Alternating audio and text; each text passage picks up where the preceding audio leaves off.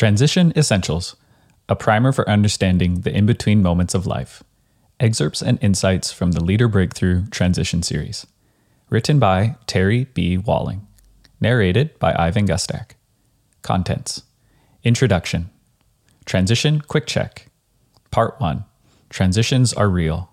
Part 2. Transitions are different. Part 3. Awakening to your calling. Part 4. Clarifying your kingdom contribution. Part 5. Completing the race set before you. Resources for your transition. End notes. Introduction. Transitions are occurring everywhere. In countries, in organizations, churches, missions, and marketplace ministries, change abounds. Everywhere we look, this is a time of global and personal transition. Transitions are a critical and essential part of personal development. Those who desire to make a difference and experience finishing well will go through a series of transitions as they apprentice the life of Christ. Most of us would rather take a pass. We'd rather not face the uncertainty and confusion that often come as we try to navigate the in-between. But God views it differently. Though we may want out of a time of transition, God wants in. He does some of his most important work during times of transition. God shapes and forms our lives, clarifies our values, brings healing, and forecasts where things are heading. The question is not whether we go through times of transition, but will we lean in and get all we can out of a time of transition? Transition Essentials seeks to put core insights related to navigating life and leadership transitions into an easy-to-use, short-read overview. The insights within are the result of 30 years of personal development coaching and 40 years of lifelong development resources. Part 1. Find out more about God's purposes in a transition. Part 2. Find out about the characteristics of a transition. Part 3. Find out about the awakening transition. Part 4. Find out about the deciding transition. Part 5. Find out about the finishing transition. Transition resources. This resource includes a summary of critical elements concerning transitions, a series of narratives to better understand transitions, and questions to help with the processing of your transition. Each section of this booklet are excerpts from the Leader Breakthrough Transition Series: Stuck, Awakening, Deciding, and Finishing. So how do you know if you're actually in a personal development transition? The Transition Quick Check on the next page has been created as a snapshot to help you as you begin to discern whether or not you are in a transition. Transition Quick Check. All of us experience times of transition as we go through life. The Quick Check below provides a simple way to assess yourself and your life over the last few months and surface the potential of being in a transition. Which side of the list of characteristics do you see yourself leaning towards? Contrast the words found on the left and the right. Circle the score that most closely reflects your experience over the last 3 to 6 months. Tip: your first response is usually your best response. Score from 1 to 5 how you currently relate with the following characteristics. 1 being certainty, 5 being confusion. 1 settled, 5 restless. 1 confident, 5 doubtful. 1 secure, 5 insecure. 1 peaceful, 5 anxious. 1 focused, 5 scattered. 1 busy, 5 inactive. 1 positive, 5 uncertain. 1 close to God, 5 distant to God.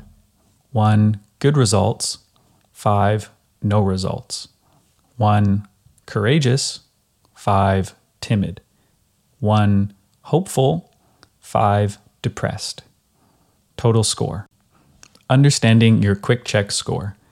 Just as the left side characteristics, those represented by the number 1, are not realistically attainable every moment of our lives, neither is the right side, those represented by the number 5, always are a part of our lives.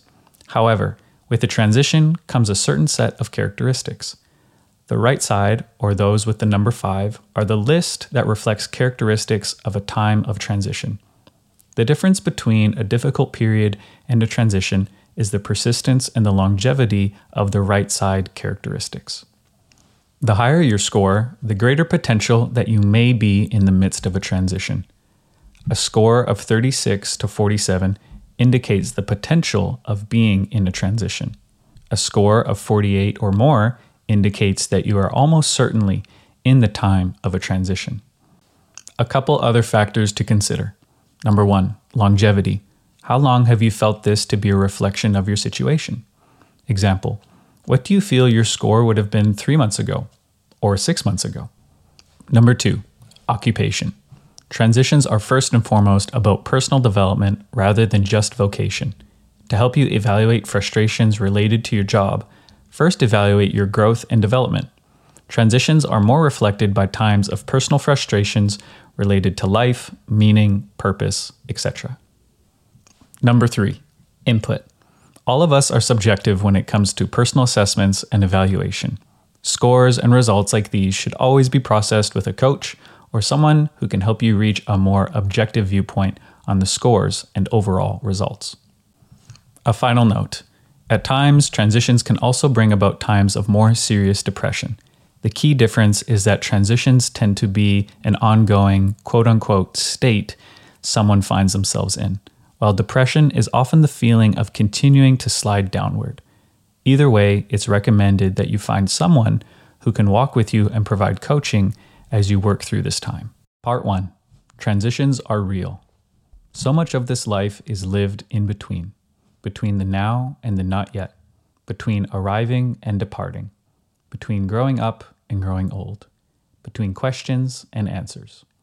Lord, help us not to live for the distant day when the in-between will be no more, but help us to have the courage to step into the sacred space of the in-between, knowing that this is a place where life is transformed. Jim Branch, The Blue Book. Every transition begins with an ending. We have to let go of the old thing before we can pick up the new. Not just outwardly, but inwardly. William Bridges, Managing Transitions. The defining moment recounted below is true. It's the story of an actual Christ follower who lives and is committed to please his God. He thought he knew what God wanted him to do, and then it happened. Terry, you've got to help me out. Something's all wrong. I don't know what's happening. Okay, slow down, I responded. Tell me what's up, Daniel. What's going on? I don't know what's going on. That's the point. I don't know if I'm confused, depressed, lazy, or all three. Am I losing it? I don't know where I am anymore, and I have no clue where I'm going. What brought all of this on? I asked. I know things have been tough, but the last time we talked, you seemed to feel like you were on track. I know, he replied, but now I wonder if I've been off for some time. No matter what I try, nothing seems to get any better. And worst of all, God has gone silent. I thought I was doing what God wanted me to do, but I feel like I've completely lost the plot. Slow down, I responded as calmly as possible. Let's walk our way back through this time together. It sounds like there's more going on here than just a bad week. Daniel and I proceeded to walk back through his past and then forward through the months of fog and uncertainty that had clearly descended on his life. Step by step, we trudged through the self-doubt, questions of adequacy, and fears that somehow he had gotten things wrong in terms of knowing what God wanted. The real problem wasn't that Daniel had gotten it wrong, but rather, the more he tried to sort it all out, the more his paralysis spread. Every door he tried to pry open to help answer his confusion proved to be yet another dead end. Daniel was stuck. Daniel and his wife are among the best and most gifted Christ followers I know. Long ago, they had surrendered their lives to the control of Jesus Christ, and they followed their King to the front lines of Christian ministry. Somehow, we can let ourselves get trapped into thinking that our best and brightest are beyond the moments of feeling lost. But that's not true. No matter how mature one may be as a Christian, a person can only handle so much frustration, confusion, and lack of direction before he or she begins to lose hope. Daniel had done all the right things, yet answers from God seemed to move further and further away. I was beginning to hear and feel a loss of resolve seeping into his voice as we continued our coaching relationship over the phone. Behind him was a place where he knew he couldn't return to his spiritual growth, but ahead of him was a path for the next chapter with God that was both unknown and uncertain. Daniel was on a pilgrimage of character that all Christ followers must face from time to time. It was much more than merely a period of frustration or things not going his way. Instead, Daniel had entered a defining moment in his development as a leader and Christ follower called a transition. Without exception, Every committed Christ follower and leader will be called to travel this same road. But as he traveled, Daniel hit a danger moment in his transition. The endless loop of frustration and confusion had taken its toll. He was close to the edge of losing the new ministry God had for him. From the outside, I could see a trap being set. His weariness and confusion were being used by the enemy to lure Daniel away from all that God was intending to do within him. Like so many before him, Daniel wanted an easy fix or a shortcut to a deeper, true work of God. Many committed Christ followers have jumped off-road as a result of times like these. Short-circuited transitions have led to times of plateau, arrested development, and even walking away from the faith. Who doesn't want to fast forward to the good stuff? Who doesn't want hope more than confusion and to live in victory as opposed to apparent failure? However noble we may each look on the outside, we've all flirted with how we might quietly skip the hard stuff. Our many books and workshops often serve to fuel those shortcut desires. Type A individuals are especially at risk. They typically want to cut to the chase, quote unquote, get to the finish line, and forego the mess of wandering deeper into the processing fog. Whatever your personality type, we all hit those moments when enough is enough. Transitions occur in the lives of business people, vocational ministers, homemakers, students, young and old, church and non-church alike. For Christ followers, something more is occurring. Something more than just a change in career direction or the need for new scenery. God does some of his most important formation during the transition times of his followers. He sculpts life purpose and direction during the in-between times of our lives. Transitions aren't new. Transitions push Moses onward, moving him beyond his doubts and inadequacies. A major transition occurred in Joshua's life that thrust him into a major role of leadership, taking the Israelites into the Promised Land. It was a series of life transitions that transformed a fisherman named Peter into an apostolic leader of the early church. Transitions were also used to advance the lives and leadership roles of Bonhoeffer, Wesley, and Moody, along with more contemporary figures like Graham, Bright, and Warren. Each of those who have gone before us have experienced major times of in-between, times full of uncertainty and questions en route to living lives that please God. Transitions are also occurring in the lives of people like you and me. They happen every day among faithful followers of Jesus. Moms, kids, friends, brothers and sisters, work associates, and more all experience transitions. God uses transitions to both deepen and widen the influence of those who choose to love Christ with their lives. It was nearly 2 years later when I received a phone message from Daniel. The recorded cell phone update was short, clear, and enthusiastic. Hey Walling, I've had a breakthrough. I see what's next and what God is at work doing. Don't coach me anymore about this in-between transition stuff. God is speaking again. Hallelujah. Call me if you want to know more. If not, just get out of my way. I'm moving out. See ya. Rosie and Martin. On April 21st, 1980, Rosie Ruiz crossed the finish line as the first female finisher in the 84th Boston Marathon, and in record time. Or did she? Race officials determined later that she had not completed the entire 26.2-mile course. Instead, she had registered for the race, joined the other runners near the end, and sprinted to the finish line as the apparent winner. No one had actually seen her running in the race. She didn't appear in any of the videotape footage. Members of the crowd only reported seeing her enter the race in the last mile. Her time of 2 hours, 31 minutes, and 56 seconds was an unusual improvement of more than 25 minutes ahead of her quote-unquote reported time in the New York City Marathon just 6 months earlier. In 2001, the New York City Marathon race officials posted a 5th place finish for Martin Franklin. The problem, however, was that Franklin ran only the start and the finish of the race. At the start, he stood proudly on the Verrazano Bridge. The gun went off and he started the race, along with the other runners. Franklin had obviously studied his profession. His approach to winning the marathon was the same as Rosie Ruiz in 1980. He began the race, but then left the race to take the subway. Franklin had a history of cheating in races. Apparently, he showed up in earlier races portraying himself as an elite runner and athlete. He did so at the Green Bay Marathon, the Vermont City Marathon, and the San Diego Marathon. he was awarded $200 at the Green Bay Marathon for his quote-unquote finishing time in the race. Franklin was spotted by riders on the nearby subway. He exited at 8th Avenue and was seen heading towards the finish line wearing his championship spandex uniform. The observers joked that he must be doing some serious cheating. Franklin did not let their words deter him. A few minutes later, these same observers were shocked to see Mr. Franklin making his final sprint to the finish.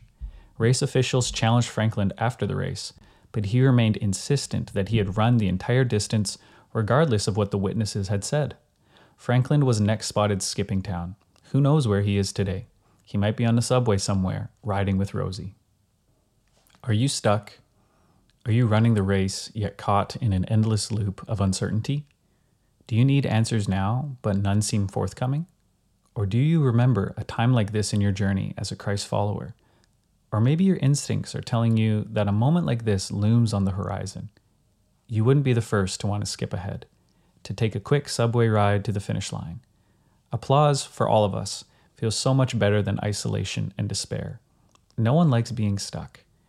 Everyone is prone to want to shortcut a transition to get onto greater spiritual growth. Don't do it. It's vital for you to get all you can out of the transitions you face. Instead, draw encouragement and courage from the truth that all Christ followers go through times of transition. In the end, transitions produce the new clarity and hope you crave. Transition moments are defining moments that perform an important personal development purpose. The more you know and learn God's purposes in the midst of transitions, the more you can join Him in His shaping of your life. Applying it. In this first chapter, we establish the reality that transition moments occur in the lives of all Christ followers, even the most passionate and committed. In the next chapter, we'll define and describe transitions in greater detail. Part 2 will also explain some of the reasons why Christ followers must go through a series of transitions in his or her life. Before going on, stop and reflect for a moment. Describe what you felt during the last few months. List some key words that seem to characterize what's going on right now. What's happening between you and God? Do you have a sense that there's something more going on? If so, what? Spend some time journaling your thoughts before going on to the next chapter. Part 2. Transitions are different. We spend most of our lives trying to make things happen for ourselves and for the people we love. But life cannot be reduced to what you give or know or achieve. Life is not reduced to your mistakes, your failures, or your sin. Life isn't even defined by whom you love. Rather, it is defined by the God who loves you. M. Craig Barnes, Sacred Thirst. Until Christ is formed in you. Galatians 4:19. Christian success stories abound. Men and women who are victorious in their faith are paraded in front of those struggling and hungry for something different. It is almost impossible to not be tempted, and even envious, of another person's success and breakthroughs. And although many try to make sure that we don't copy their methods, we do it anyway, believing that their answers can become our own. The issue is that the apparent success is misleading. Hidden from us are the in-between moments of confusion and transition that drive a Christ follower deeper into the heart of God. Times of isolation, restlessness, conflict, and deep inner struggles will be used by God to produce different kinds of lives and ministries. Transitions are often the defining moments where godly character is forged. God imparts His presence and authority to those who will allow Him to work them through times of transition. Kingdom influence is the byproduct of men and women who allow God to do a deeper work in their lives. As darkness descends on a post-Christian Western culture, Christ followers need to know about personal and organizational transitions now more than ever. The days ahead will be different than any we've faced before. The days and times are ripe with change. These moments often catalyze personal transitions. The question remains, will we stay on the surface and try to copy someone else's methods? Or will we allow God to transition each of our walks with Him to a new place? Characteristics of a transition. A transition is an in-between period in the life development of a Christ follower. In a transition, individuals consolidate past learning, process issues of character, deepen convictions and values, and are prepared for the next phase of their development. Transitions bring closure to the past in order to move forward to the next stage of personal development. Transitions are characterized by a prolonged period of restlessness, self-doubt, lack of motivation, stagnation, diminished confidence, lack of direction, distance from God, isolation, relational conflict and tension, lack of effectiveness, and a struggle to stay focused and motivated. You may currently feel some of these traits on a regular basis, but with a transition, characteristics like these persist over a prolonged period of time. Another way to recognize a transition is the realization of the deeper work that God is doing. Transitions are more about character development than job description. In a transition, God turns the searchlight on the heart. Transitions are often filled with far more questions than answers. Questions such as, why have I lost my passion? Why can't I shake this restlessness? Why do I feel so isolated? Why all the inconsistencies? Why do I keep rehearsing tapes from the past? What would happen if I do step out? What if I fail? In the midst of all these questions, it's important to keep in mind some truths about transition, including transitions take time, often from 3 months to 3 years. They're common to every Christ follower. They involve revisiting difficult moments and struggles. They are often intensified when a Christ follower is also leading others. They are a major tool used by God to shape character and life direction. They come to an end. We crave certainty, but God desires to give his followers clarity. Transitions often bring clarity to Christ followers on 3 fronts: self-definition, role, and new paradigms. Let's explore each of these. Self-definition. God uses transitions to help followers press into greater clarity about who they are. Self-knowledge is essential for emotional health and for coming to terms with one's unique contribution. God uses transitions to help Christ followers discover who they are, but also who they aren't. For these reasons, transitions often include struggles with self-confidence, relational tensions with family and friends, feelings of self-worth, and the lack of acceptance, and struggles with fear and personal inadequacy. Role. Role is about more than one's job. Role has to do with contribution. Over a lifetime, God desires to bring to the surface the good works that he's authored for all Christ followers. Ephesians 2:10. Each person is gifted to make an impact. Transitions bring clarity to the working together of one's abilities, skills, and spiritual gifts. Role clarifies contribution in the church, on the job, and in your family and community. For these reasons, transitions often include ongoing frustrations over effectiveness, continued struggle with job fit, and restlessness over passion and contribution. A hunger grows not to just live a life of busy work. Paradigms. Transitions also bring to the surface the need for new knowledge and necessary changes in one's paradigms. In order to move forward, each Christ follower needs to think in new ways, as well as achieve greater clarity in one's knowledge base. Lifelong learning is one key to finishing well. A breakthrough in worldview often comes with new opportunities and options. For these reasons, transitions often include challenges to one's presuppositions, disturb plateaus in growth, bring to the surface the need for education and training, and create an internal restlessness for a deeper journey with God. Different. Almost every person I know describes their life with God as going differently than they expected or planned. The unexpected surprises even the faithful. Life often becomes too planned and ordered, so God intervenes and the different begins to happen. Somewhere, different becomes the destination, and something different becomes the desired end result. Different is often born out of the transition moments in one's journey. Going through transition is about God having the right to be God. Transitions forge new trust. Without transitions, we would slide into a malaise of the same and stop growing. Because of this, God allows the difficult, the confusing, and even the hurtful to enter life, not because of his lack of caring, but to take us deeper into our pursuit of him. What makes this issue of greater relevance and impact today is the unprecedented global change that now drives life into a time of perpetual transition. The speed of change is throwing fuel upon the intensity already present in transitions. What's really around the bend? We need to admit to ourselves that we don't know. None of us is really quite sure what lies ahead.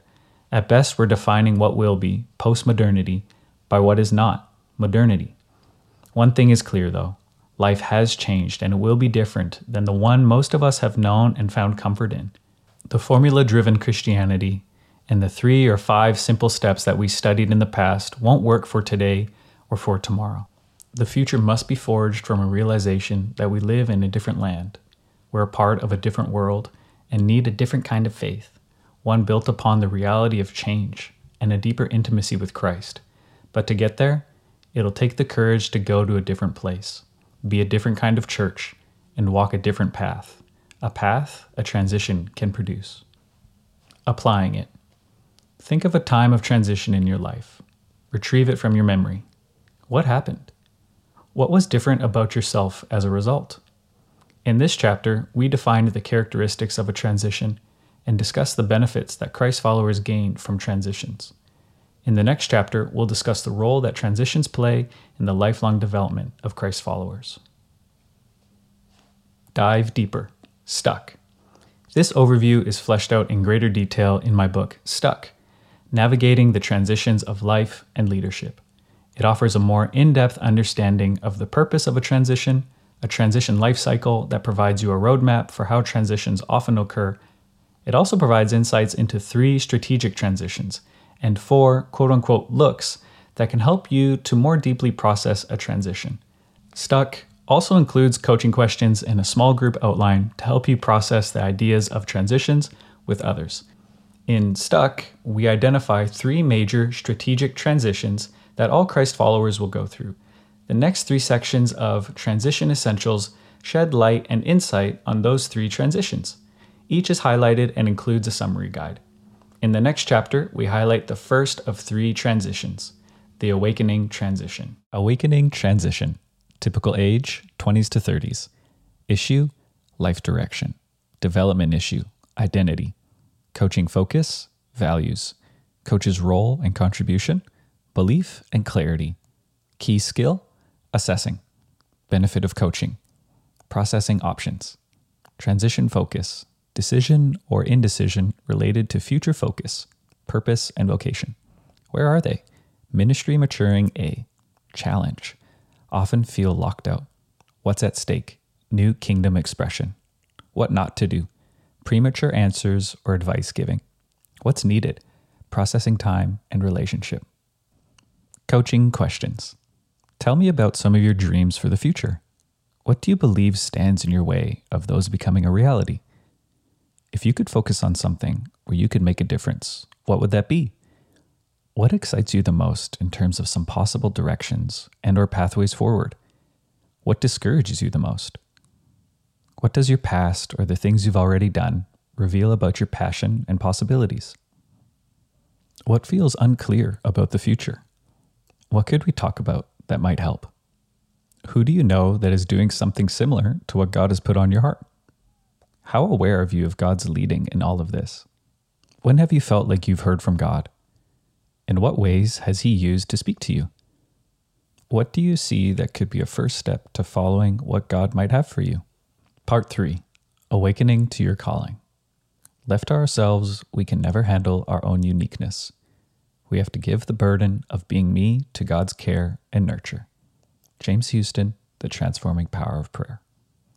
We push ourselves to wield influence or to make a mark. Often we call that vocation, but Jesus calls it temptation. He has no patience with the one who insists he jump from the temple to show his power or turn stones into bread to prove his ministry credentials. He has heard God speak of his belovedness as God's Son. That forms the basis of what he does and knows himself called to do. Henry Nouwen, Turn My Mourning into Dancing. We must attune ourselves to the unexpected movements of grace, which do not fit our own preconceived ideas of a spiritual life at all, and which in no way flatter our own ambitious aspirations. Thomas Merton, Spiritual Direction and Meditation. A narrative. We need you. We want you to be a part of our team. We'd like to offer you a job. Finally, the breakthrough. These words are golden for anyone hungering to get out of the mundane, for anyone waiting to finally get a chance to move into something more significant. It's like the clouds are opening up and you can feel the warmth of the sun for the first time. For a young leader I had been coaching, the offer of a hoped-for place to belong was just that, and the offer came more than just in time. His final years of college felt irrelevant, just passing the time, waiting on a degree he doubted that he really needed. He often wondered how his schoolwork related to what he knew he really wanted to do with his life. To receive an offer to join a company that valued him and knew what he could offer, not to mention in a field in which he had the skills, all felt too good to be true. He knew it didn't always happen like this, so it felt like something deeper was going on. He had been praying for God to lead his way forward. Patience had never been this individual's strong suit. It's just not how he was made. Life had been lived in the hurry-up mode, and it always seemed important for him to live one step ahead. So, coming to terms with waiting, then not knowing what he really was supposed to do with his life had not been easy. In truth, he knew very little about where he was ultimately heading. He just knew he was tired of waiting, and there had to be something more on the horizon. His instincts were telling him that he was facing an important moment, but not the final answer. He was looking for some kind of sign that God was working and leading.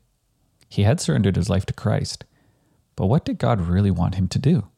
The new job seemed like that sign. It meant a geographical move. The scenery would change from the familiar to a world of new and different. That felt exciting and good. Out there might be some of his answers for where his life was headed, but he needed another set of eyes to look at it all over. Again, it was as if it was all too good to be true. Had God really moved in and opened the way forward? Was Christ at work in all of this? Was he confirming his call to the marketplace, to use his skills in graphic design in the corporate world? As one who has the privilege of coaching people like Kyle, I enjoyed sitting back and celebrating this new opportunity.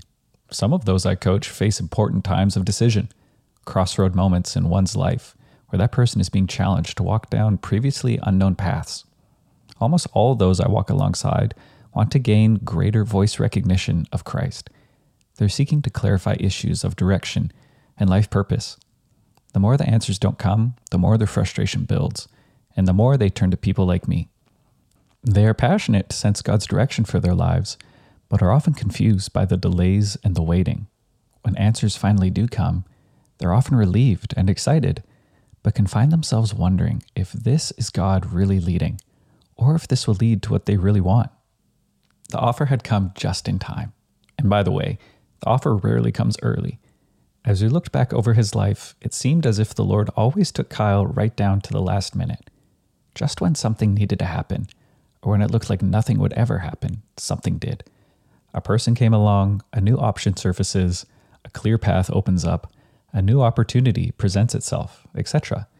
Kyle hungered for a clear sense of direction, not only concerning a job, but also in terms of what God had in mind for his future. He had prayed, yet for many months answers seemed to be slow in coming. Like most, he struggled with all the waiting, but one good thing about Kyle was that he was determined not to make a move forward without knowing his next steps were in line with God's desires, at least as best as he could determine. As we sat together at a local coffee shop, I read through the proposal. Jobs like the one being offered were hard to land right out of college. In this offer, though, it all seemed to have come together. The warm sun breaking through the hazy clouds overhead was almost a sign that the breakthrough he needed had come. Though Kyle was ready to start tomorrow, jump ship, skip all the graduation stuff, and get on with his next step, he wanted to be sure. "So what do you think?" he asked. "Does it all look okay?" "I think it looks pretty great," I replied. "It's an incredible way to start out," he said. "A job like this one right out of the chute is amazing. It all looks really great to me, bud, especially in light of how God has been at work in your journey."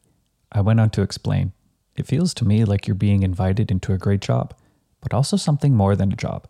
Yeah, the job is what a lot of people would kill for, but I sense that the Lord is honoring your earlier decisions to chase the passion of your heart and not just to land a job. The guys running the company are Christians. They have a passion for seeing their skills and abilities used for the kingdom, and they know that what God wants for you is important to you. I'm pretty excited." "I think you're right," said Kyle. "I feel like this is the beginning of something.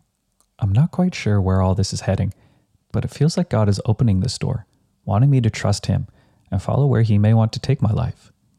I sat back and watched as Kyle processed the moment, realizing that something more was at play. We both knew that this moment was the beginning of other important moments ahead. God was taking the lead, and Kyle knew the job was a front for more that was yet to unfold. Kyle took the job. He soon discovered that this moment launched him into a time of transition, a time of awakening. The job was God's invitation to something more. It was the beginning of the journey to unfold God's unique call upon his life. The choice of the job would become the way the Lord would take him down a different path. He would later be surprised at the outcome, but first steps begin somewhere. Christ had begun to speak deep into Kyle's heart. Come, follow me. The door had opened. Kyle was being called to a new place. His life, like each of our lives, is profoundly shaped by moments just like these. It's just how God does things. Life decisions often are about more than just jobs, or decisions about college, or the choice of a spouse. We are meant to live for so much more, and God uses people, events, and circumstances to shape our lives. Narrative thoughts. As Jesus walked beside the Sea of Galilee, he saw Simon and his brother Andrew casting a net into the lake, for they were fishermen. Come, follow me, Jesus said, and I will send you out to fish for people. At once they left their nets and followed him. When he had gone a little farther, he saw James, the son of Zebedee, and his brother John in a boat, preparing their nets. Without delay, he called them, and they left their father Zebedee in the boat with the hired men and followed him. Mark 1:16-20. Many of us have heard stories like Kyle's. Some of us have even lived a similar narrative. Most of us have read the account when the early disciples became disciples.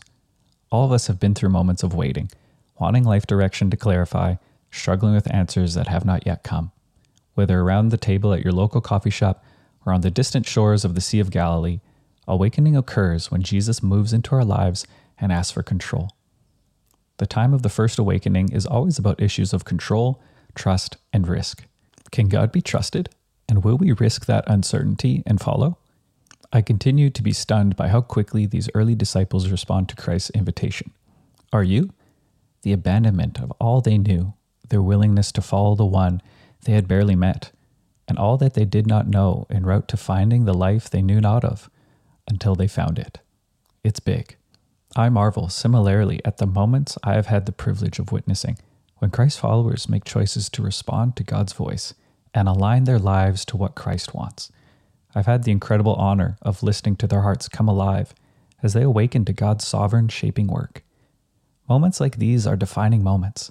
Life changes, moving from living according to what others expect for our lives and what the culture has shaped it to be, to what God has designed before time began. Make no mistake, the moments of awakening and calling can be both exciting and threatening. These are the moments in which all of life changes. Jesus' invitation is not to join a religion. His call is not to imitate what others have done. He wants nothing to do with turning us into church attenders alone. God seeks to awaken each of our hearts to an important discovery, that each of our lives has an eternal destiny and purpose far beyond the navigating of life's key decisions. Jesus could have focused his calling on those known to be religious and devoted. He could have gone out to the studied ones, the masters of the law, the zealots, the ceremonially committed. But his invitation was extended to a different tribe, the hungry and the honest, those who know that they are in need of a leader, the sick, the hurting, the emotionally scarred, those needing a physician. And Jesus continues to call people, just like those who first responded. People like you and I, who work in the marketplace, live in neighborhoods, walk on campus, live in the trenches, and whose pedigree is a different kind of life. We are the overlooked and the unnoticed. Jesus bypassed the obvious in order to call those he wanted, Mark 3:13. He goes after the authentic, those who dare to be themselves before him. He craves people who are the non-pretenders. He went after those who would have enough courage to break free and follow. For most, Christ's call to follow me rings with familiarity, but it's essential to remember that Jesus, quote-unquote, called the disciples to simply follow life as he prescribed, to be more than just those who attend religious gathering.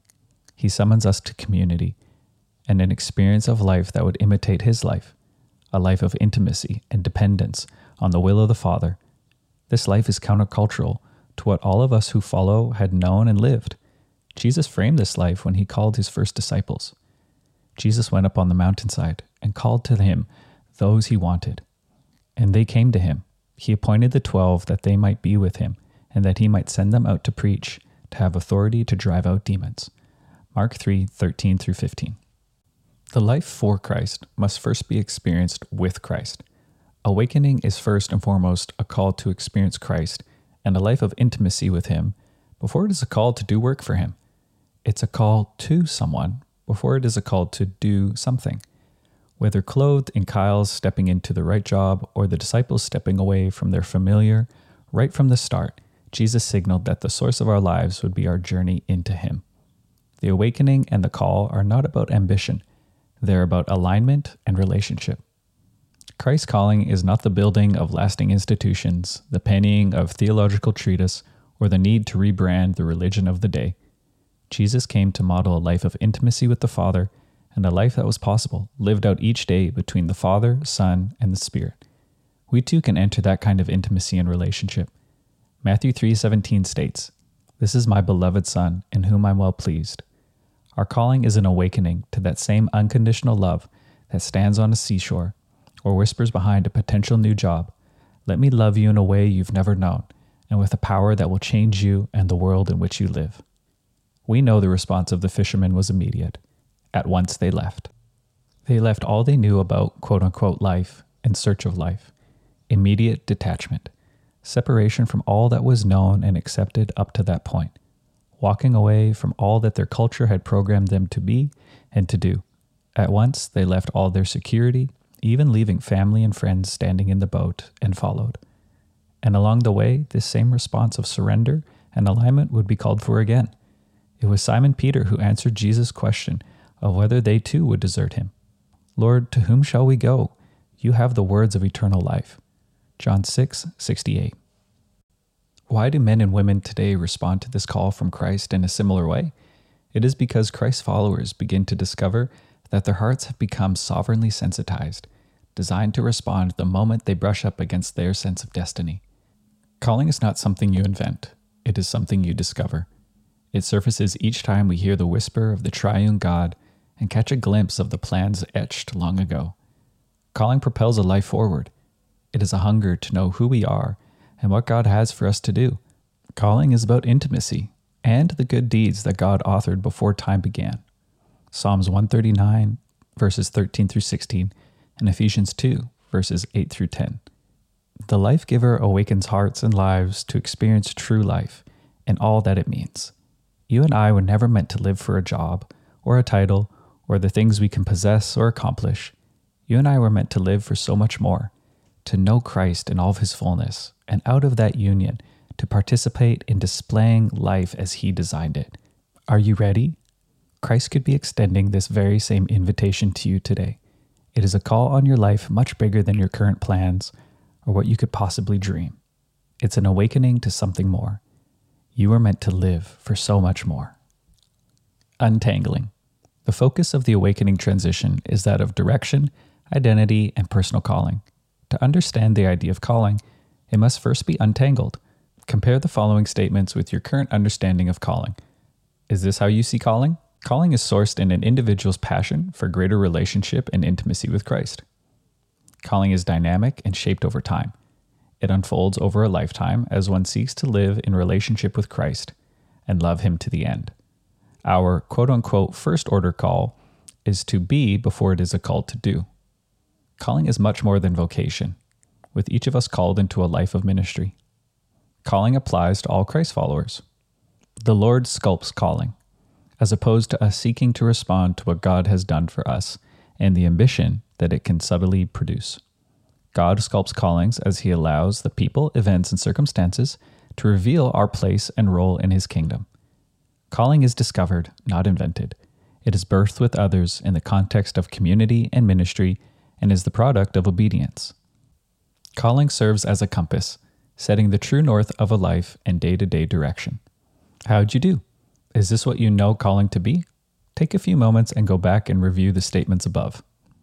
In his book, The Call, Os Guinness documents a historical view of calling, a view in line with that of this book.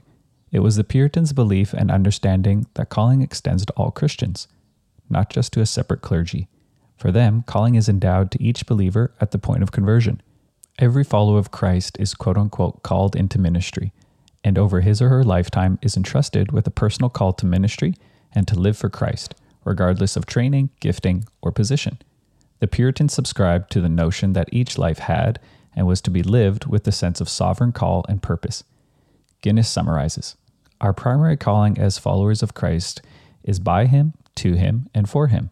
First and foremost, we're called to someone, God, not to something, such as motherhood, politics, or teaching, or to somewhere, such as the inner city or outer Mongolia, page 31.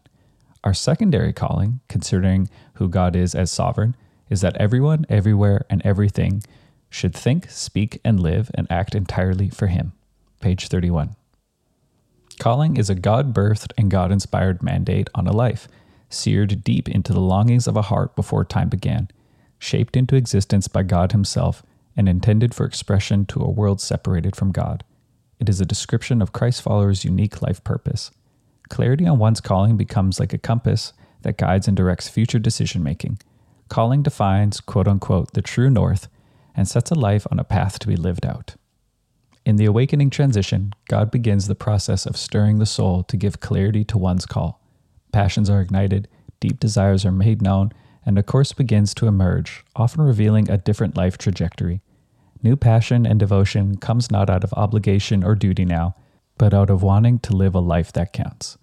Living true to this new passion also begins to build greater self-awareness and clarity in one's identity. No longer known by our families of birth, our status in society, our job we hold, or the accumulation of wealth, we are known by who we know. We are now sons and daughters of the King named Jesus, and we serve His kingdom, not our own. The church groans and limps along today because we've locked up the concepts of calling into a corner called vocational ministry, and thus bound the hands of a struggling church that is far greater than she's ever exhibited. In the awakening transition, the follower learns that Christ's voice can and must be recognized, sometimes even above those who claim to represent Him. His voice is not in the wind, earthquake, or fire, but in the still small voice. 1 Kings 19, 11-12. One final comment about the time of awakening and personal calling. In the awakening transition, it is not uncommon to hear expressions of both excitement and passion joined together with doubts and feelings of personal inadequacy.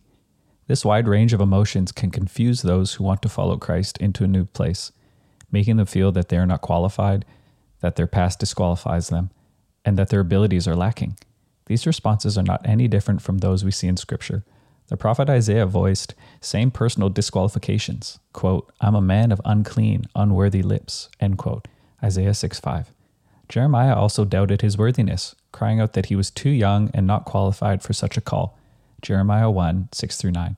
And Paul called Timothy not to despise his young age, 1 Timothy 4:12. It should come as no surprise then that those whose hearts are awakened to Christ's call are prime target for the enemy to sow doubts and intimidation. Calling provides direction. It's the summation for Christ's followers of where God is leading his or her life and how God has shaped his or her life in ministry. It is a compass that helps steer future decision-making in the days ahead. We will discuss the concept of calling later in this book. Dive deeper. Awakening. This overview provided you with Chapter 1 of Leader Breakthrough book focused on this first strategic transition. The book Awakening to the Call of God, includes a deeper, more complete view of this major transition that often occurs somewhere in the early 20s to late 30s of a leader's life. By applying the transition life cycle, it provides a look at how the transition often progresses. God's purposes in the transition help to provide life direction and core values for the days ahead. The book also includes coaching questions and a small group outline to help you process the idea of transitions with others. The awakening transition is the first of 3 major or strategic transitions that all Christ followers' lives pass through. Somewhere in the early 40s, a new restlessness begins to surface. Of all things that I could do and that must be done, what are the most important things? And how do I say no to the good things in order to say yes to the best? Another resource. Check out the Leader Breakthrough online process, Focus Living, at leaderbreakthrough.com/focus-living. In the next chapter, we highlight the second of 3 transitions, the deciding transition.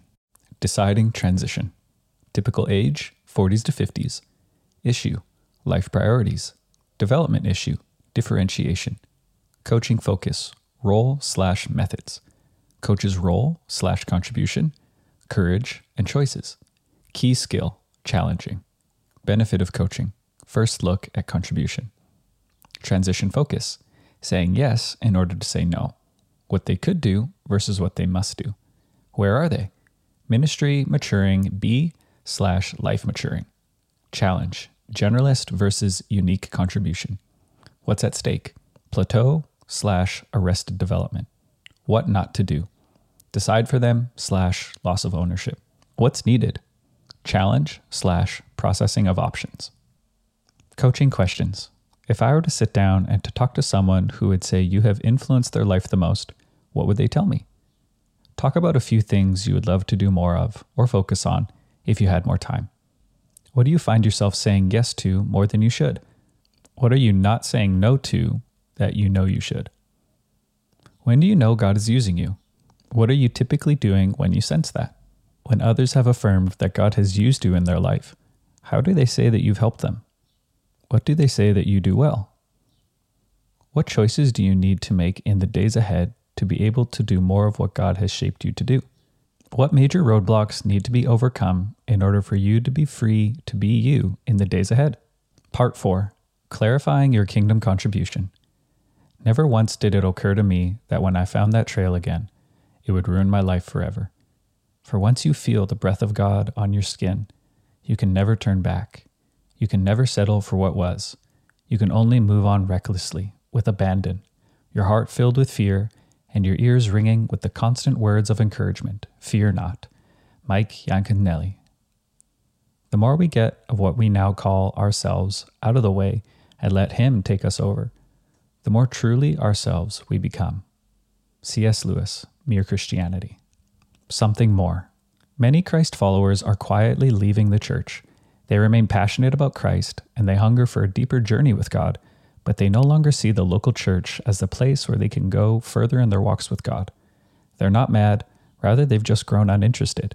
Their leaving reflects first-hand experiences that have led them to conclude that churches are ill-equipped to support the life they'd hoped. They are disengaging from the church, but not from God. In the past, those leaving have often been the disgruntled ones who wanted the ministries and the decisions of the church to fit their preferences. But many who leave now are the ones who have led ministries, taught Bible studies, and served on church boards. They are the ones their local churches counted on to be there when the doors opened, but now many have gone missing. For all intent and purposes, they have become refugees, displaced by a church that decided to cater to those who are at an earlier stage of their faith. Some have given this group a name. They are called the Duns or the De-churched. The research commissioned by Willow Creek Community Church in 2008 and its corresponding report entitled, quote, Reveal, end quote, captured a startling truth. Willow Creek had been successful in meeting the spiritual needs of those who described themselves as, quote, exploring Christianity, end quote, or, quote, growing in Christ, end quote, but it has been less successful at doing so with those who self-report as being, quote, close to Christ, end quote, or, quote, Christ-centered, end quote. In fact, 1/4 of the last two groups said that they are either, quote, stalled, end quote, in their spiritual growth and or dissatisfied with the church. In recent years, local churches in the West have spent much time and energy attracting seekers to its doors. Attempts have also been made to see those new attendees move towards, quote, making a decision for Christ, end quote, and find their way into discipleship classes and small groups with the hope that their new faith in Christ would grow. The church has gone even further. Local churches have sought to communicate to responders and seekers alike that they could live a life of purpose. Thousands have studied the purpose-driven life and learned that their life in Christ has meaning beyond conversion. In small groups all over America, they heard that they are, quote-unquote, called by God to make a difference in their world. And yet, somehow, in some way, these efforts did not translate into a deeper walk in life with Christ. Could it be that there is something more? It's interesting to note that there was never a time when Jesus stopped discipling the disciples. Every moment was used to shape their lives. And after he left, the discipling process continued. As the early church grew, their new assignments and tasks shaped their influence and called them into even deeper intimacy with him. The problem today is that many believers have been abandoned after the initial stages of faith, leaving them unsure about what's next. The issue has not so much been the message or the messengers, but the approach. The expedient culture of our day has turned discipleship into 8 to 12 training sessions held in a classroom, utilizing a, quote, one-size-fits-all, end quote, framework. We've opted out of Jesus' life-on-life approach. Jesus mentored and discipled according to the development of the individual. For example, Peter was discipled differently than John, and different still from James. How to individualize each disciple's development today while seeking to minister to a large number of attendees is a significant challenge for today's church. Lifelong discipleship and leadership development is about the formation of the Christ-like life and its corresponding influence over time. Lifelong formation requires relationship and discovery, as opposed to over-reliance on more and more information and prescriptive answers. This is why many are leaving the church today. Their hunger and stage in development outstrips what the church is programmed to offer, and the maturity level that they see around them. Could this also be a reason why, at this critical moment in history, when authentic believers who have a depth of faith are so needed, they are strangely absent? Though today's Christian has likely attended hundreds of worship services down through the years, many are still unable to translate what they have learned into a Christ-like life. It has produced a church largely silent in the midst of crisis, unable to respond to critical societal needs, mired in public opinion polls and political parties, and marginalized by much of the culture. The further one goes on, the more familiar the Christian life becomes. A growing hunger begins to surface. Longings for a deeper life with God begin to rest just below the surface. These are the first signs of the next stage in the development of a Christ follower. There is something more, and that something is called, quote-unquote, contribution. In their book, Sacred Romance, John Eldredge and Brent Curtis touch on the passions that often surround contribution. Some years into the spiritual journey, after the waves of anticipation that mark the beginning of any pilgrimage has begun to ebb into life's middle years of service and busyness, a voice speaks to us in the midst of all that we are doing. There's something missing in all of this, it suggests. There is something more. The research of Dr. J. Robert Clinton, The Making of a Leader, revealed that there are a series of 6 development phases that Christ followers and Christian leaders alike journey through. Each phase builds off the insights of the former. When seen over a lifetime, this developmental paradigm can be summed up into 3 major stages in the running of the race: calling, contribution, and convergence. Hebrews 12:1, 2 Timothy 4:7. The deciding transition bridges the gap between calling and contribution. Where calling focuses on entering the race and the initial stages of faith, contribution is focused on the running of the race and going to a new place with Christ. Calling serves to summarize purpose and values, defining what is important, where contribution fleshes out role and methods, and how what is important gets lived out on a day-to-day basis. Contribution is about wider influence that is built upon deeper intimacy with Christ. Even though we all experience moments of pain, brokenness, and wounding, Christ redeems all of life for his greater good and purpose. Romans 8:28. It's important to note that seeking to clarify contribution is not an adventure in ambition. John the Baptist's declaration is similar to the heart cry of one seeking to clarify their contribution. He must increase and I must decrease. John 3:30-35. More than seeking to do great exploits for God, contribution is about discovering the good deeds that each of us have been shaped to do for God. Ephesians 2:10. It is a call to steward one's life and experiences. Contribution brings with it a new set of challenges. Life grows more and more complex. Along the way, resistance to God's shaping work comes from various voices that surround our lives.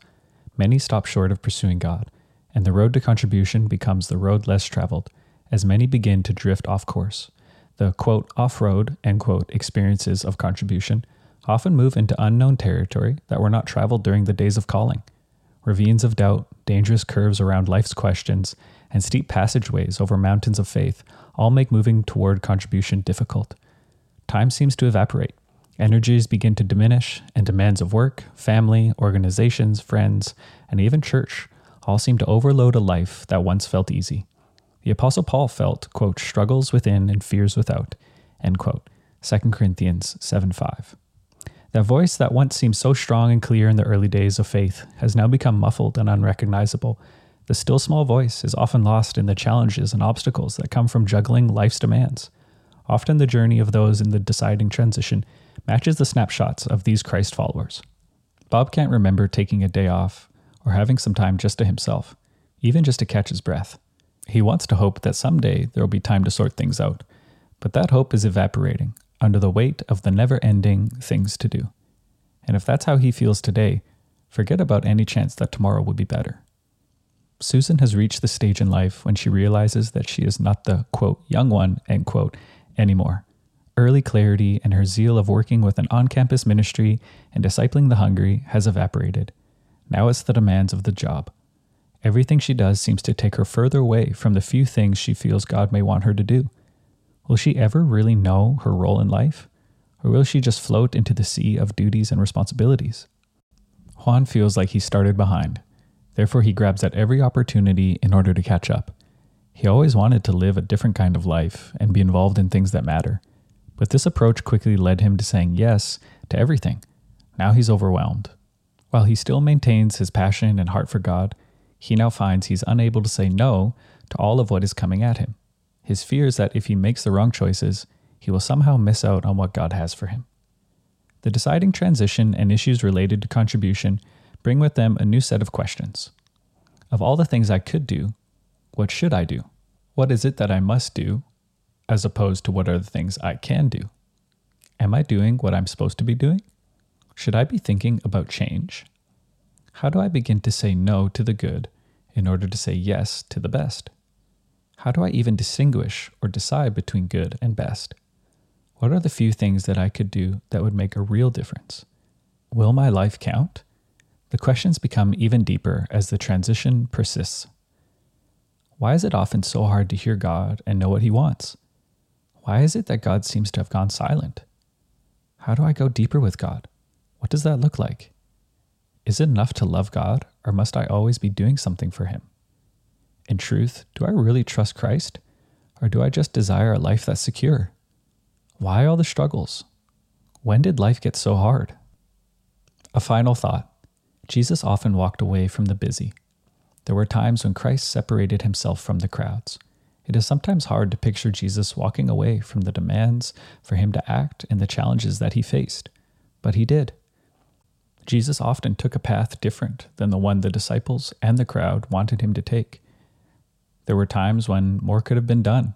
More people helped, more people healed, more questions answered, but He disappeared in the crowds. Luke 4:30. In His humanity, He often chose solitude. It is where He gained His ability to hear and see what the Father was at work doing. His communion with the Father was what gave Him the strength to meet the demands of the crowd. There's an old children's song that was taught and acted out in Sunday school programs across America during the 1960s and 70s. In retrospect, this simple song appears to be prophetic in nature. Deep and wide, there's a fountain flowing deep and wide. Deep and wide, there's a fountain flowing deep and wide. I think I heard some of you singing along as you heard these words. The critical question is, how does the fountain flow? The answer is deep and wide. You and I will only go as wide as we're willing to go deep. Said another way, the breadth of our ministry is tied to the depth of our intimacy. Through the course of the deciding transition, the focus of God's work is on two fronts: depth, or being, and width, or doing. Let's pause for a minute. How are you doing? Are we close to describing some of what you've been experiencing as of late? Do you hear your own voice in any of these questions? There's a good possibility that some of these questions might have hit their mark. They are questions of contribution. God may be using this in-between time and the questions it stirs in a different way than you might have first imagined. Before rushing on, linger here for a few more minutes. Let it sink in. You're most likely in a time of transition. Give yourself the permission to be present. Wait, rest, let Him speak to you. Dive deeper. Deciding. This overview provided you with Chapter 1 of the Leader Breakthrough book focused on this second strategic transition. The book, Deciding, Clarifying Your Kingdom Contribution, includes a more detailed look at this second major strategic transition. The deciding transition can often occur somewhere in the leader's early 40s to mid-50s. In this book, you're introduced to issues of major role, effective methods, and statement of intent. Together, they comprise the personal life mandate and a decision-making grid for the future. The book also includes a coaching questions and a small group outline to help you process the idea of transitions with others. Another resource. Check out the Leader Breakthrough online process, Apex, leaderbreakthrough.com/Apex. In one's late 50s to mid-60s, the final strategic transition often occurs, the finishing transition. Finishing does not mean an individual is finished, but rather, this transition seeks to ready a Christ follower for the end game and finishing well. Have a look. Finishing transition.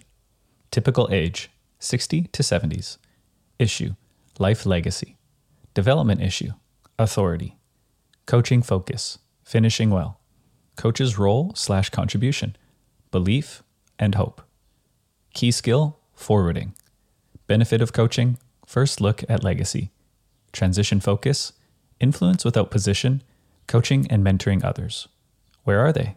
Life maturing/convergence. Challenge. Influence without position. What's at stake? Retiring and not finishing well. What not to do? False praise, allowing them to coast. What's needed? Paradigm shift, empowering others. Coaching questions. Talk about what you think about when it comes to quote-unquote finishing well. Describe your thoughts and feelings about not having a job or a title, and the impact that has had on your feelings of worth or on others knowing how to involve you. Describe what you think you could offer someone in terms of help, counsel, or resources. How has or how does God use you to influence others regardless of the position or job that you've held? What would others say is the most important major contribution or impact on their life?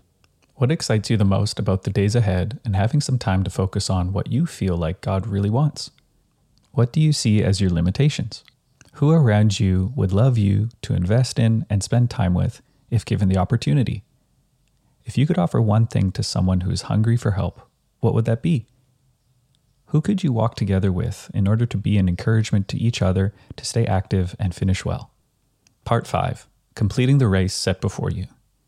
And what if Christ's call on our lives is not to conform to our culture? What if Christ's call in us compels us to counter our culture?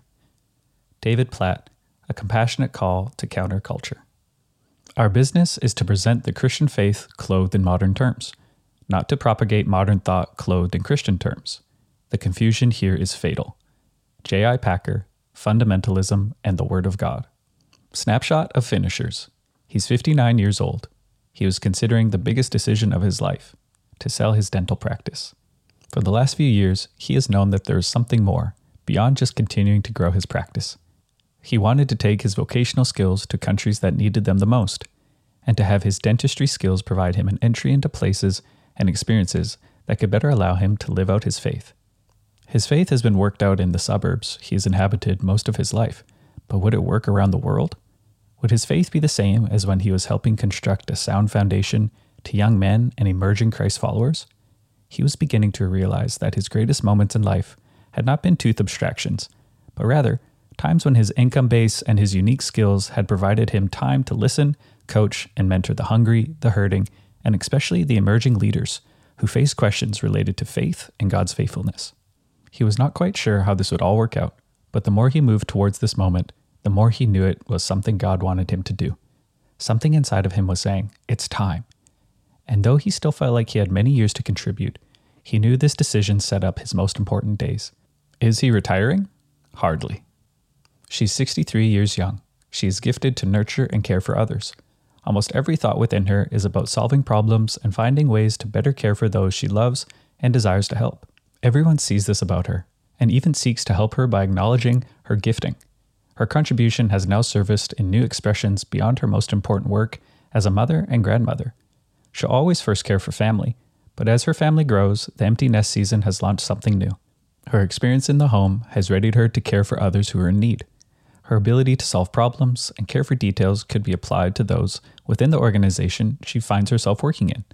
She now serves the needs of those who desire to finish well. She has never been a fan of titles or labels, but ironically, she now finds herself as the quote-unquote administrator of a Christian ministry. She troubleshoots and seeks to help others receive the help and resources they need. She feels like she's just being herself, but others see that what she offers is invaluable. Her greatest act of worship is offering all of who she is to those she serves, helping her family and others better advance Christ's kingdom. Who she is matches what she does, allowing her to move into a time of life convergence. He really can't believe it, but he's 71 years old. He still feels strong and ready to take on ministry, but he realizes it is time to pass on the reins onto a younger, even more gifted leader than himself. He's had a good run. He planted the church and had the opportunity to be there long term. He's seen many families come through, And now the kids are leaders in the church. He's excited for what's next. He knows that he's made a difference. But now he's excited to do some teaching, to offer encouragement to some of the younger pastors in the area, and to coach some leaders who serve in the marketplace. They want his help figuring out how their business can make a kingdom difference. And oh yeah, he wants to make time to be with his kids and grandkids. He took some time off away from the church to give the new vicar time to settle in. It's his church to lead now. His new role is to be accessible to those God has already brought down his path, as well as to those who he has yet to recognize. She's 73 years old and still going strong. She used to be a nurse, and now, at heart, she remains someone who wants to help people to thrive and grow. Professionally, she wandered into education, administration, and ended up serving many higher learning institutions. She migrated all the way up to president of several colleges. She has lived a busy and productive life. After stepping aside, she chose to serve on the board of a Christian college and was thrust into a role of interim chair of the board as it faced a traumatic moment in its history, one that threatened its survival. Her skills and integrity came together. She was trusted because of her gifting and because of her experience. A hard truth was faced. Tough decisions were made. Storms came and went. She was used by the Lord to lead them to the other side.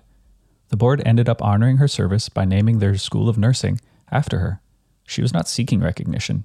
Awards had already been afforded to her. She just wanted to make a difference, and she saw a task that must be done. I, Terry, am often asked, what will life look like as I enter the finishing transition and this third chapter of life? It will look like the men and women described above as they transition into a time of ultimate contribution. They are not finished, but they have chosen to lean into this time of transition and make the choices necessary to live into all of whom God has shaped them to be. They are neither young nor old. They are very much alive, and they are passionate to finish well. We see it in the dentist who has entered the pre-retirement age and decides to sell his dental practice to help ensure that his finish makes a difference. He represents Christ followers who are coming upon convergence and illustrates how God can use one's restlessness and hunger to set up the next major stage in one's development. The selling of the business is not convergence, but the process is being used by God to help him discover how he desires to use his life in the days ahead. The dentist's spiritual gifts, passion for the poor, and dentistry skills are all beginning to converge together to reveal a purpose and a contribution still very much in formation. We see it in a mother who is moving into new opportunities even as she continues to struggle to recognize her skills, experiences, and contribution. She represents many who often discount and minimize their value and ability to work outside their previous contexts. Her gifting and abilities have been in formation all of her life, and now are being brought together to be expressed in new ways she had previously thought impossible.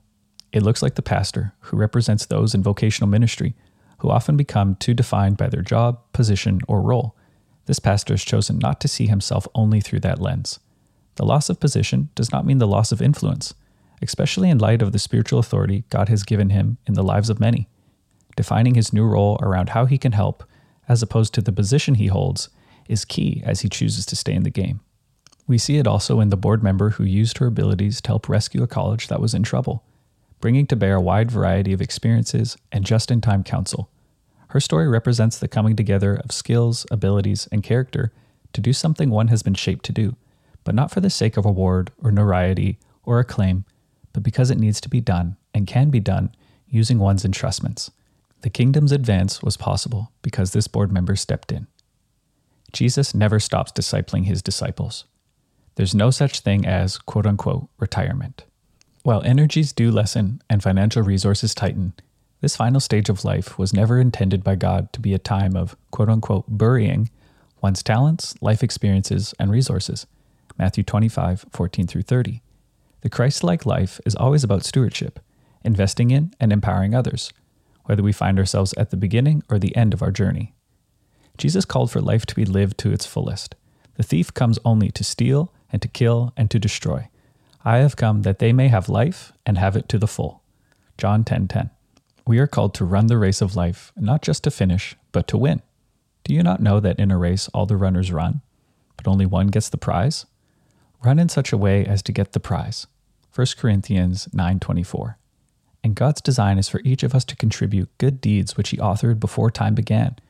For we are God's handiwork, created in Christ Jesus to do good works which God prepared in advance for us to do. Ephesians 2:10. Together, these verses tell of Christ followers who are passionate to finish well.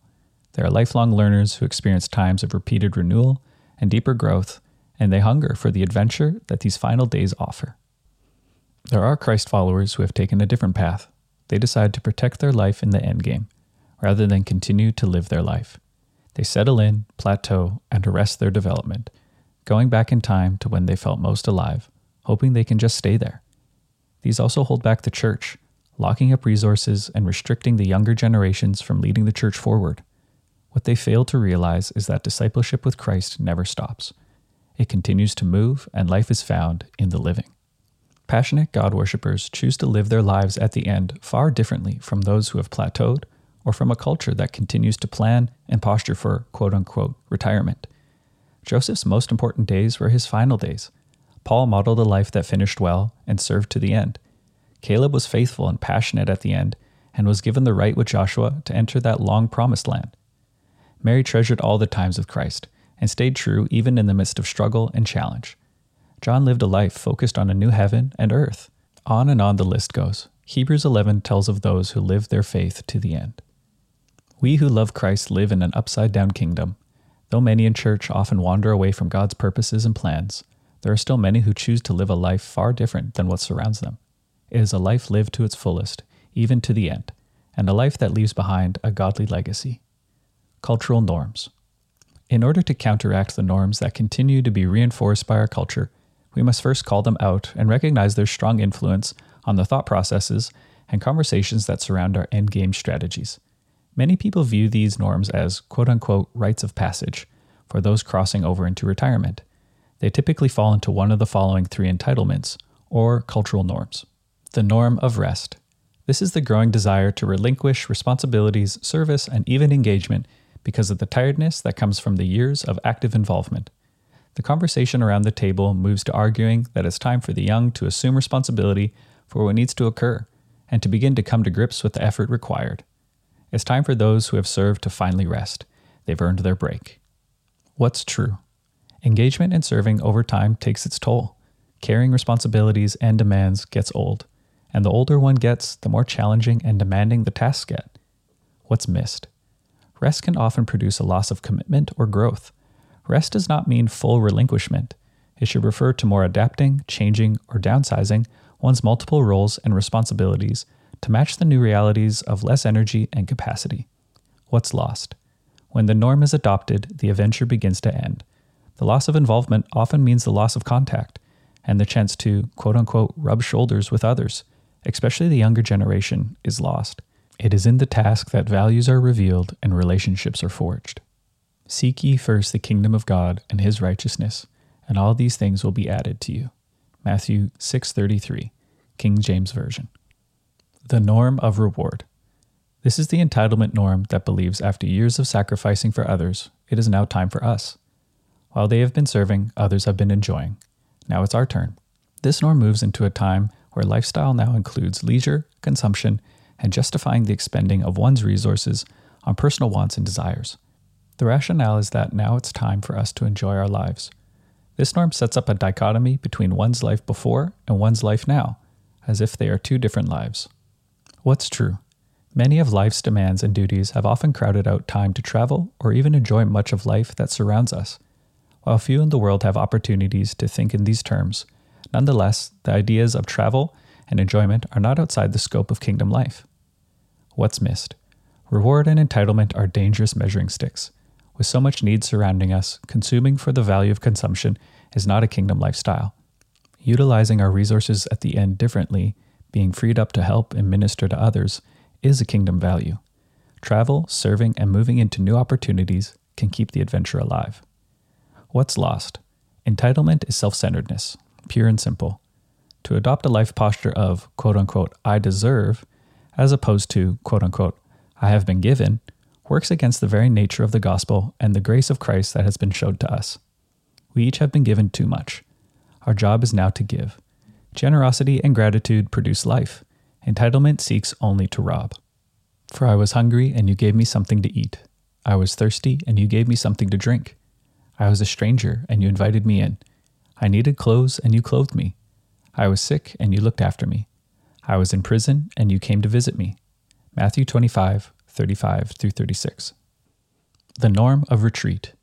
This is the desire to go off and just be by ourselves, whether in the mountain hideaway, the countryside home, or some retirement village or less populated area, to finally have the nice, quiet life. This norm has appeals to many who have worked hard, who are tired of all the demands and pressures, and who would rather just, quote-unquote, sit by the dock of the bay.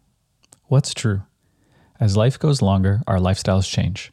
The appeal that comes from the rush, the busyness, and the challenges no longer attract us.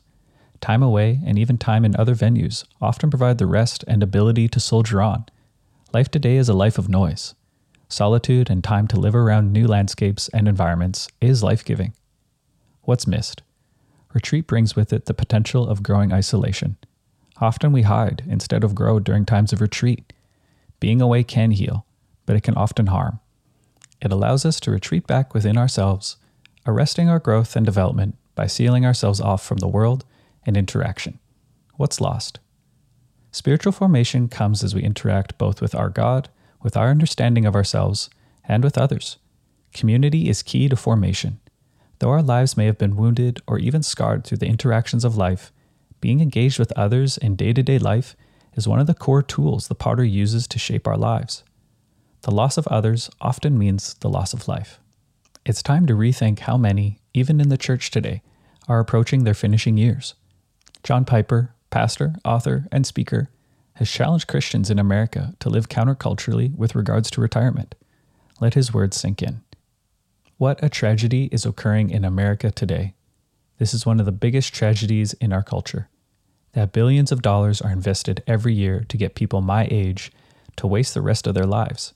This tragedy is called retirement. While the world is uncared for medically, uneducated, drinking filthy water, are poverty-ridden, and unevangelized, these needs sink under the weight of healthy 65-year-old people playing bridge, shuffleboard, and collecting shells, fishing and golfing their way into the presence of King Jesus. And you and I are going to join them, my friends, unless we make some very radical decisions and commitment about where your treasure is. The point? It is possible that you're tired, beat up by life and its challenges, and you want rest and to cease striving. But ahead is something more. The finishing transition is a border crossing. It is the entrance to the third stage of one's discipleship as a Christ follower. Life is not over. A significant chapter has yet to be lived. Ahead is a new place and a life full of focus and intention.